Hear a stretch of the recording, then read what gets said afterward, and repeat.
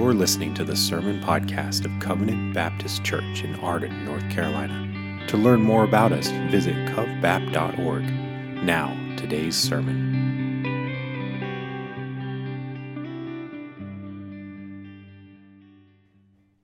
And as we consider this morning the text from Matthew 5, which is also called the Beatitudes, it's good to consider that it is the first section of a much longer sermon, which is called the Sermon on the Mount. And this is perhaps the greatest sermon ever preached on the law.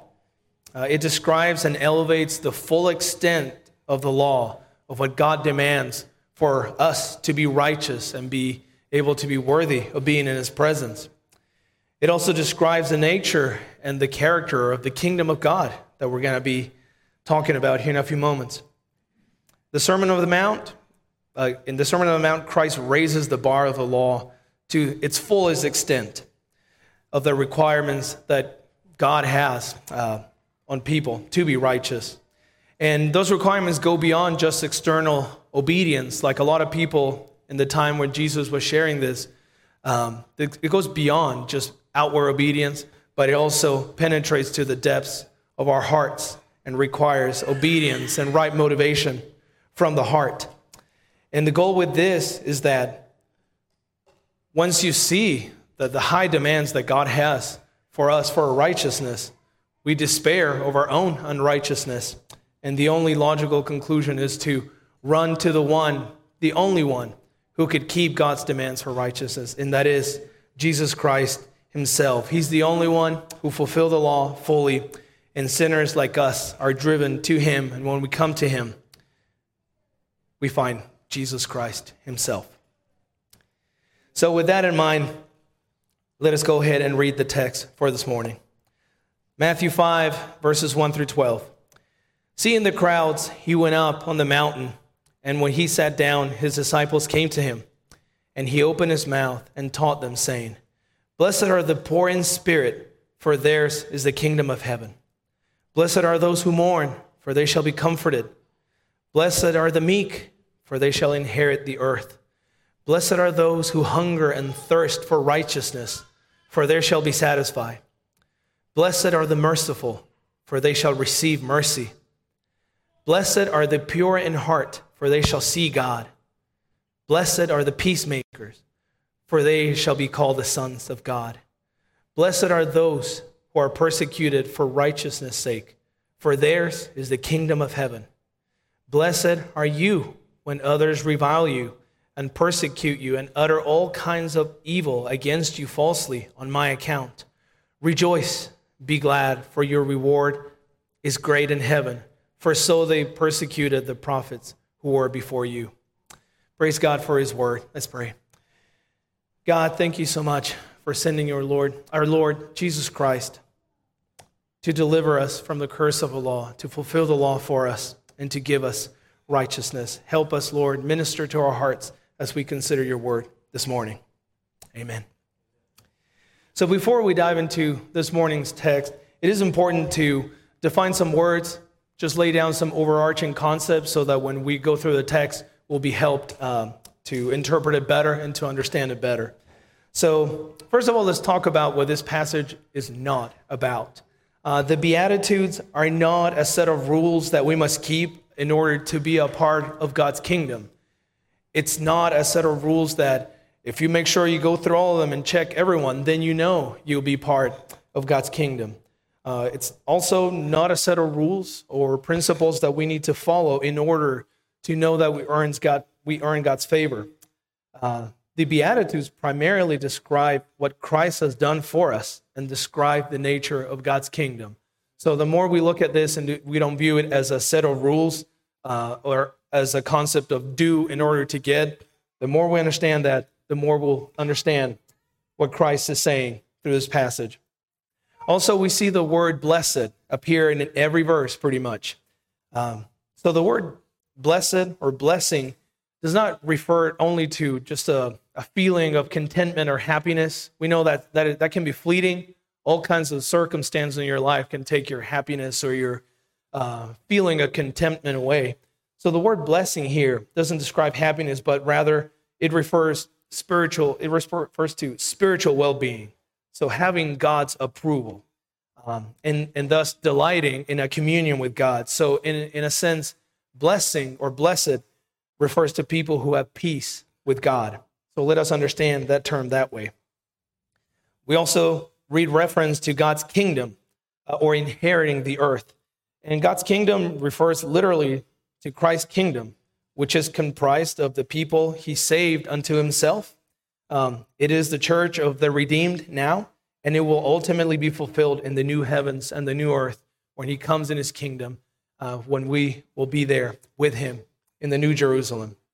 And lastly, a good overarching concept to understand as we read this passage, especially passages that deal with law, it is important for us to distinguish between law and gospel. Now, this is important because those are two biblical concepts. They're very important. They're both true, but we should never mix those together, because if we do, we end up in trouble. As we say often here at CVC, that is a very important distinction. The law refers to all that God requires for us in order to be righteous, and the gospel refers to everything that Christ has done for us, for our righteousness. The law says, do and live. The gospel says, done by Christ. So now live. The law is do. The gospel is done. So having these two categories clear in our minds will help us better understand the passage today.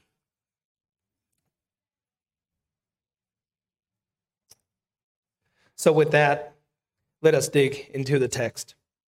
So verse 1 says, seeing the crowds, he went up the mountain, and when he sat down, his disciples came to him. Now, some brief comments on this. The fact that Christ is going up the mountain is not casual. It does evoke the imagery of Moses going up Mount Sinai, where he received the law from God. So it's not casual that Christ is going up the mountain and he is delivering a message to reveal the full extent and heart of the law. Furthermore, he's sitting down and he's talking to his disciples. He's not just talking to a random crowd that assemble around him. He is talking to believers, people who had committed to follow him.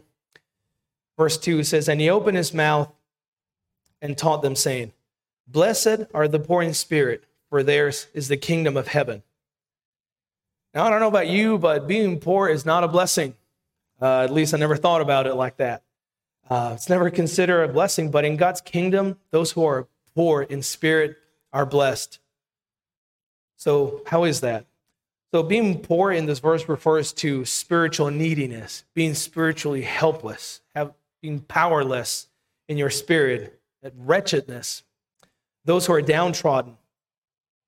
Now, we know that every person, the Bible teaches that it is destitute in God's sight. We completely and utterly lack anything that will make us qualified to be accepted in God's kingdom. We lack righteousness, right? We are sinners who lack righteousness, and which God requires in his law to live with him. So how is being poor in spirit a blessing then? How are we blessed in that? And that is because those who see and acknowledge their sinfulness, their spiritual poverty, are driven to humbly depend on Christ and his work. And in Christ, they receive God's favor. So that's how being poor in spirit drives you to Christ. And in that, you're blessed. Verse 4, blessed are those who mourn, for they shall be comforted. Again, that seems like a contradiction. I don't feel blessed when I'm mournful. It does not seem like a blessing to me. We typically mourn where something hurts. We grieve over maybe failure or loss or damage that we have caused to others or that has been caused to us. Now, in the context of this passage, the mourning seems to indicate mourning over our own sin, or perhaps mourning over the failure of mankind to give proper glory to God. So how are those who mourn blessed? So when we mourn for our sin, we are brought to the end of ourselves and we're pushed into the arms of Christ. And as we're in the verse, those who mourn are blessed because they shall be comforted. When we're brought to the arms of Christ, we find comfort. And this comfort is not just words, of affirmation or comfort. This comfort comes in powerful works. Christ mourned and suffered for you, as we sang, Man of Sorrows. What a name for the Son of God who came. He came to suffer for you, for your sins. He mourned your sins. He mourned the sins of his fallen creation. And he didn't stop there. He fulfilled the law, and he gave you his righteousness. He clothed you with righteousness.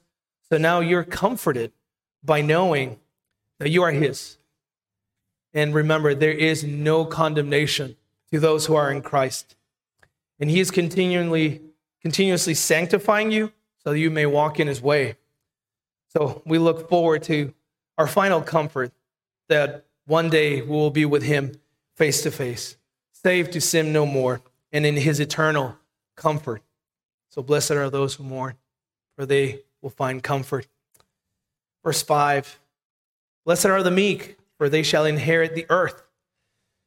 Now in this verse, Christ is most likely quoting from Psalm 37, verses 10 and 11. It says, in just a little while, the wicked will be no more.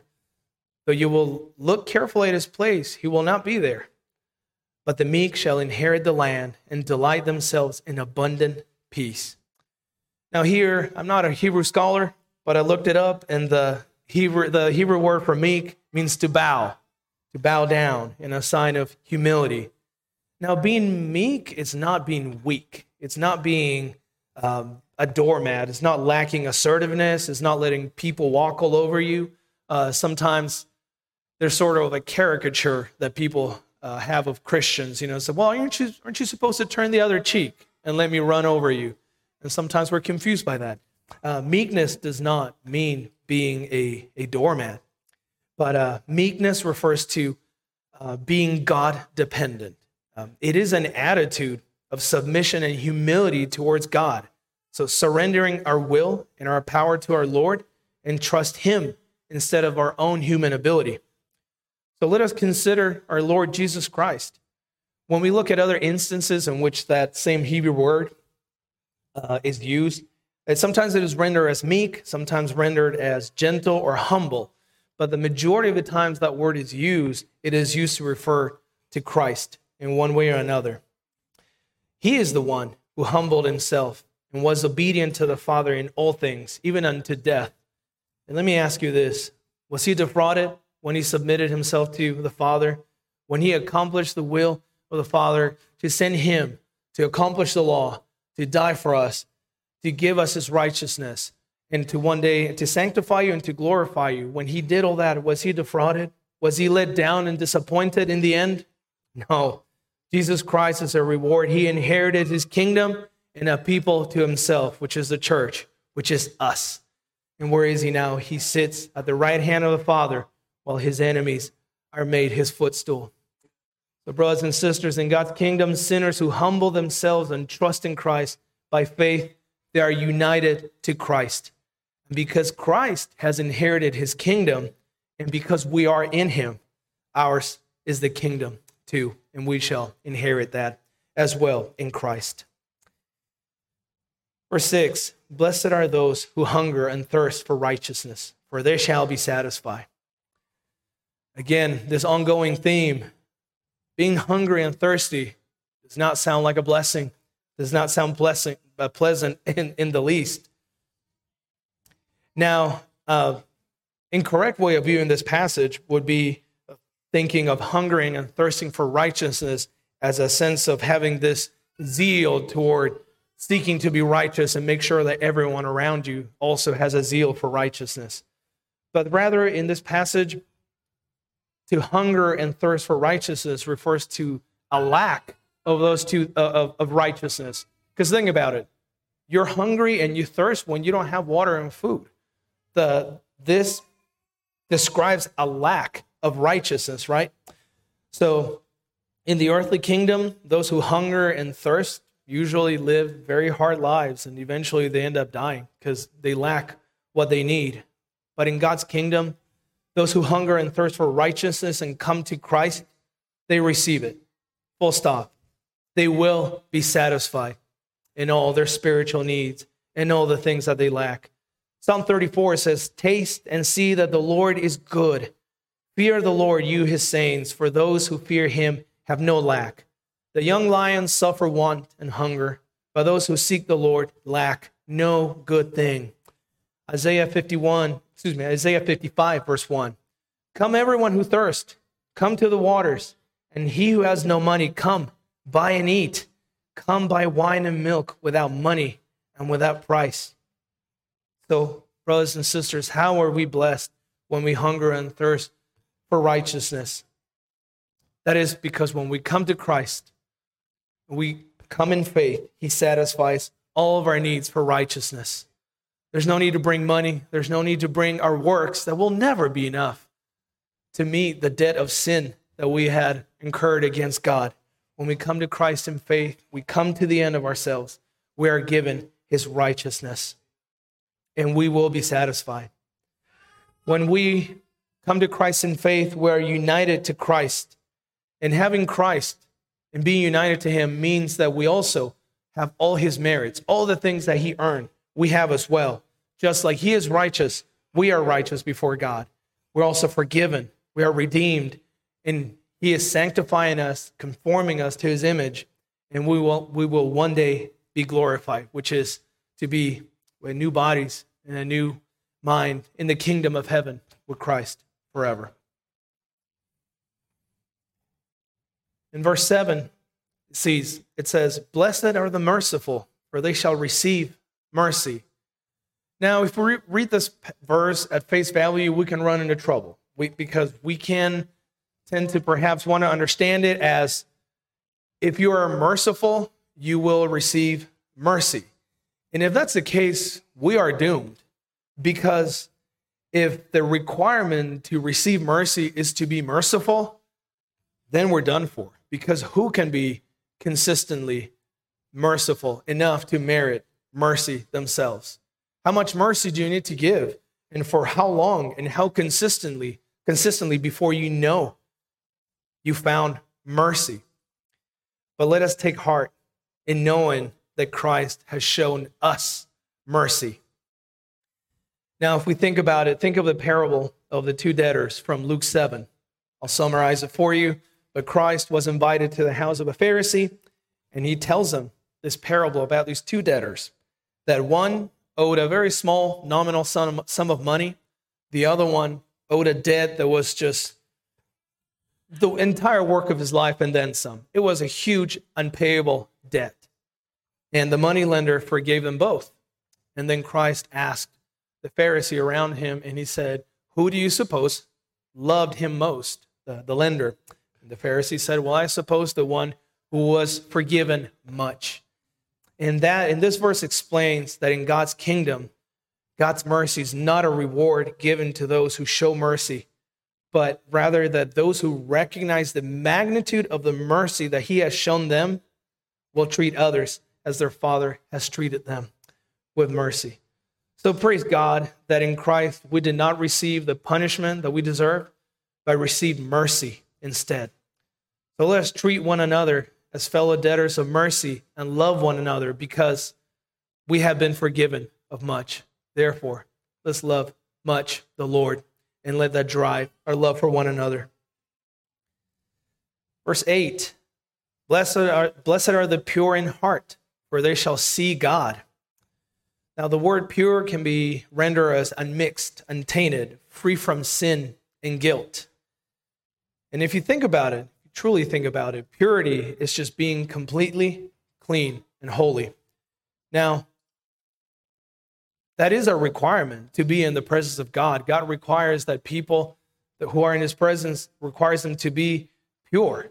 So if we have to try to achieve that on our own, we are doomed. God is infinitely holy, and sinful humans will just simply be destroyed and perish in his presence by just even seeing a glimpse of his glory. So how is this good news for us? How are we blessed by this? And that is because Christ is pure. And in him, we had made pure before God. Psalm 32, verses 1 through 3 says, blessed is the one whose transgression is forgiven, whose sin is covered. Blessed is the man against whom the Lord counts no iniquity, and in whose spirit there is no deceit. So, brothers and sisters, Christ covered our sins with his blood and made us righteous as if we had never sinned. That is how God sees us now on Christ's account. So now, because we have been made righteous, we have been united to Christ, we have seen God. Let's read from John 14, verses 8 through 9. Philip said to him, Lord, show us the Father, and it is enough for us. Jesus said to him, have I been with you so long, and you still don't know me, Philip? Whoever has seen me has seen the Father. And one day, brothers and sisters, this is the hope that we have. We are made righteous right now by the grace of God through faith, by the work of Christ on the cross. But one day, dressed in blood-washed robes and with new bodies, free from sin, we will see him face to face. So blessed are the pure in heart, for they shall see God. Verse 9, blessed are the peacemakers, for they shall be called sons of God. Now, people pay lip service to peace all the time, but mankind is in Adam. That means they're unregenerate. That means that mankind, humanity, is alienated from God, and sin and the fruit of sin is all that we know. There's an old song by the band Megadeth, and yes, you're hearing Megadeth quoted today. The title of a song is Peace Sells, but who's buying? And that title always struck me because it is so accurate, right? Peace sells. Politicians, religious leaders, people are yearning for peace, protesting wars. We want peace, we want peace.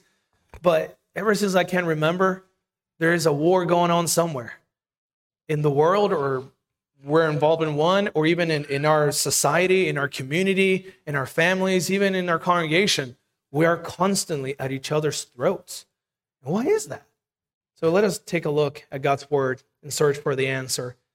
Why do we quarrel? James 4, verses 1 and 2. What causes quarrels and what causes fights among you? Is it not this, that your passions are at war with you? You desire and you do not have, so you murder. You covet and cannot obtain, so you fight and you quarrel.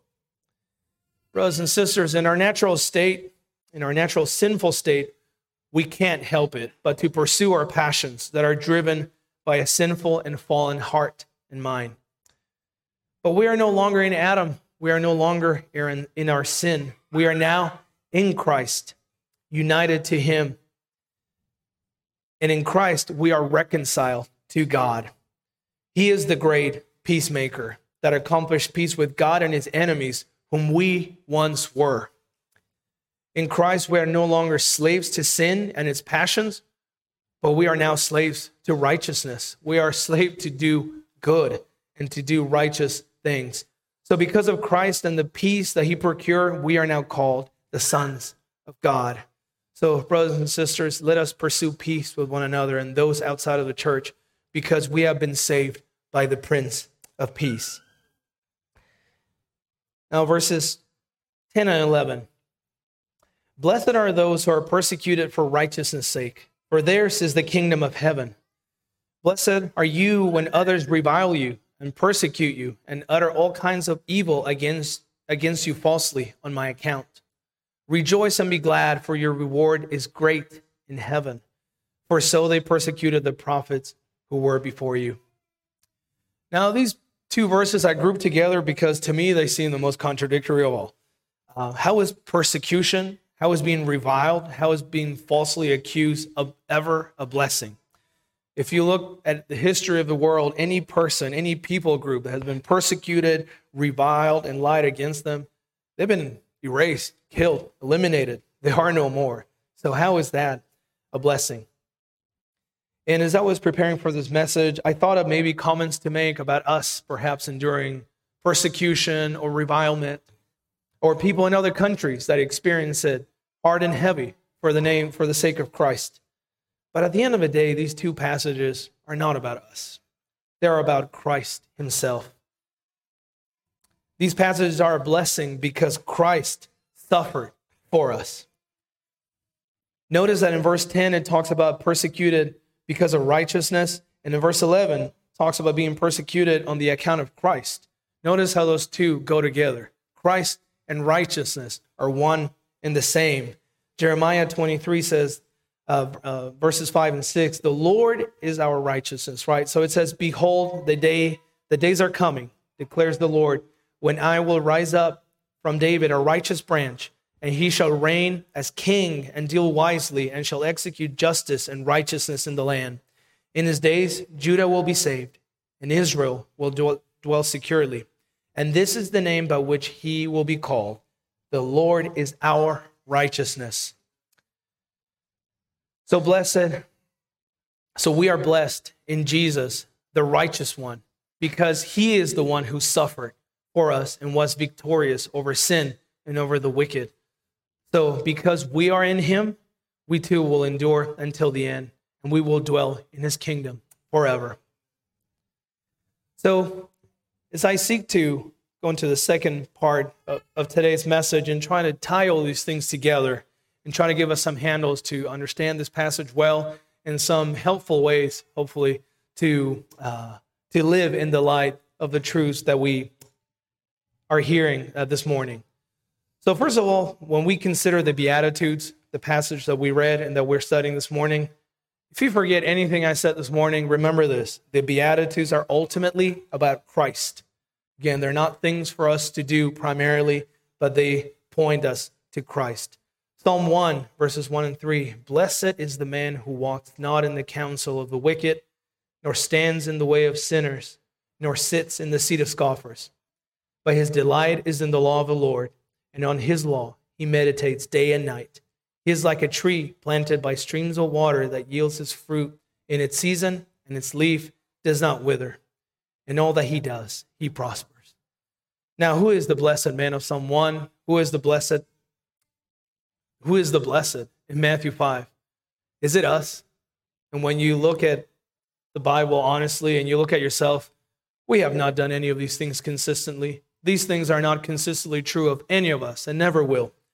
But I tell you who this verse is talking about. It is our Lord and Savior, Jesus Christ. He is the blessed man. He is the blessed one. So then we conclude that Christ is at the center of all these Beatitudes. He is the one who made himself poor for us. Christ mourned for our sin and his fallen creation. Christ was meek and he submitted his will to God. Christ thirsted and hungered. Christ is the merciful one. Christ is the pure in heart. Christ is the peacemaker. Christ suffered persecution, revilement, and slander for us.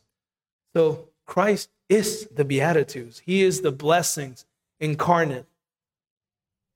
So you think, well, Rob, thank you. This was a good message. I appreciate it, very insightful. But how does this help me in my life?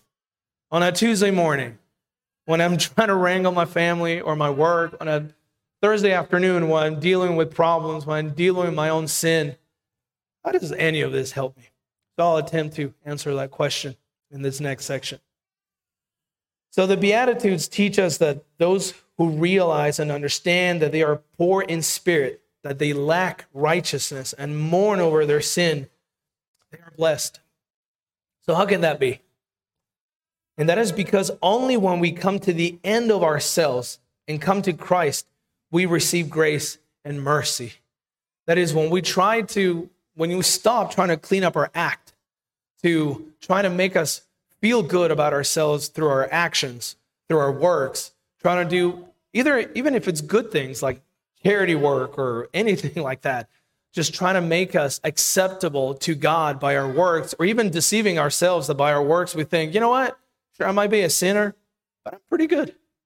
That is deluding yourself. That is a delusion. That is us lying to ourselves, because nothing that we can do will satisfy the debt of sin that we owe God. Only the work of Christ for us. So when we finally come to the realization that we are poor, that we lack everything needed to be accepted by God, and we come to Christ in faith, what do we receive? Grace and mercy. So let us think back to Luke chapter 7. We already referred to the parable of the two debtors, but that parable is inserted in a larger accounting And I'll summarize it for you. But Jesus was invited to the house of a Pharisee. And when he was talking and discussing with this Pharisee, a woman comes in with a flask of alabaster, which was an expensive spice or a type of perfume. And she comes into this house uninvited, and she comes to Christ. And with her tears, she washes Christ's feet, and with her hair, she wipes them. And people around him were thinking, if this Jesus was a prophet, he would know what kind of woman this is, for she's a sinner. And it was true. This woman is referred to as a sinner. Most likely she was a prostitute. But she knew she was a sinner. Her conscience told her she was a sinner. The law told her that she was a sinner. And if there were any doubts, society told her she was a sinner. She knew that good and well. She wasn't going to try to clean up her act. She came straight to the feet of Jesus. And what did Jesus do? Did he say, this is good, this is fine and well.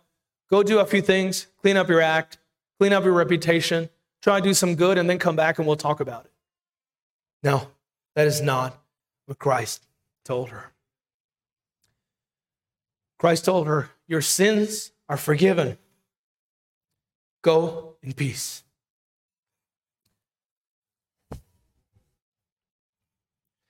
So brothers and sisters, with sinners who understand themselves to be sinners come to Christ in faith, they are given the same response. Your sins are forgiven. Go in peace. Go in peace. And just as those people, we are the same. The Spirit of God opened our eyes to our need of Him so that we may trust in Jesus and receive His saving grace. And this is true for our salvation, but it's also true for us as it applies to our daily lives as believers, even as now. And this is why. So when we read the Beatitudes in the light of the law and the gospel, we are reminded of how sinful and how needy we truly are. And this is a constant reminder that we need, not just for salvation, but in every day of our lives, in our walk as a believer. When we read in the Beatitudes in the light of the gospel, our sense of self-righteousness is crushed, and the grace of God is magnified all the more. And because when we are more aware of the extent of our sinfulness, then God's saving mercy is magnified all the more in our hearts. And brothers and sisters, this is what God uses to drive us unto righteous living. It's not, well, you're saved. Great. Well, now go do all these things. No, we always are casting ourselves at the feet of Jesus. And He is the one who gives us grace. He is the one who gives us forgiveness. And He's the one who sanctifies us and transforms us. So this message of the gospel, law and gospel that you hear Sunday after Sunday, you think, this is great, but can we talk about something else one of these days? Maybe something practical? And nothing is more practical than hearing the law and the gospel every Sunday, at least keep doing this Sunday after Sunday until we die, until He takes us home, because that is what God uses to drive us into righteousness as He continuously works in our hearts and transforms us through sanctification. Now, the law brings our sin to light, and that drives us to Christ, where we are met by His infinite grace. And brothers and sisters, we need our sins to be brought to light every Sunday. We delude ourselves, we deceive ourselves that somehow we're better, somehow we're good, or that comparative righteousness that, sure, I'm a sinner, but I'm better than them. I'm better than that. I have it more together. No, we need to be constantly reminded of our poor and needy and our lack before, our poverty and need and our lack before God, and be crushed and be built back up in God's grace, in God's forgiveness, in God's mercy. Romans 5 verse 20 says, now the law came in to increase the trespass, but where sin increased, grace abounded all the more, so that as sin reigned in death, grace also might reign through righteousness, leading to eternal life through Jesus Christ our Lord. So brothers and sisters, by grace, Christ made us righteous, and we are constantly being transformed as He leads us into eternal life. Furthermore, the Holy Spirit is working in us. He's making us into the image of Christ. He is doing that. We're not doing it. We're not helping it. Kind of like when you're little and your parents are holding a big load and kids sometimes put a hand on it and say, I'm helping. Not even that. The Holy Spirit is doing this in our lives.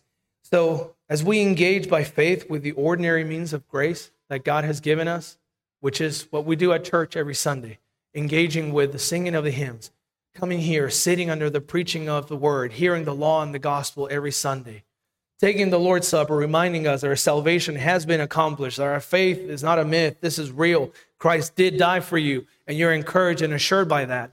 Encouraged also through the ordinary means of baptism and also the fellowship with the saints. When all those things, we're engaging with those in faith, the Holy Spirit uses all those things to sanctify us. And then the fruit of the Holy Spirit will show in our own lives in the way that Jesus describes in the Beatitudes. So that's how we apply this to our lives. Perhaps you hear this and you think, it's kind of disappointing. I was hoping for a list, something I can grab onto. But this is gospel. There is no due for you. All this has been done. So continue to trust in Jesus Christ. Continue to show up in faith faithfully and continue to rely on him and depend on him to walk in his ways and allow him to transform you. So, because when the transforming work of Christ happens in our lives, that affects everything, every aspect, the way we live, the way we think, it transforms everything. So we don't need to be here and give each other 5 ways to do better in X, Y, Z. Sure, there are times for practical conversations, for advice. Those are good things. But ultimately, what will change you is the one who's changing your heart. It is Christ through the work of the Holy Spirit, through the engagement in the means that we just discussed. Now, brothers and sisters, this is a process. There's going to be a lot of ups and downs. Sometimes you're going to throw up your hands in the air and say, God, can I get a break? Can I get a break? Sometimes our battle with sin, our battle with our own fallenness, with our own flesh is intense. Some things we drag forever. Some difficulties, some sins, some struggles, some temptations we drag forever. Sometimes, praise God, we are, as if it would seem, miraculously delivered from those things. Sometimes as we mature, we don't struggle with certain things. Sometimes we do. So it is a process. It is full of ups and downs, but the Lord is working in your life. And one day the work will be complete. And that will be when we are in the new heavens and the new earth with new bodies in the presence of God. But until then, brothers and sisters, for today, be encouraged by this, that we are united to Christ in all his merits. Everything Christ earned is yours because you're united to him. In him, ours is the kingdom of heaven. In him, we have been comforted. In him, we will inherit the earth in the New Jerusalem.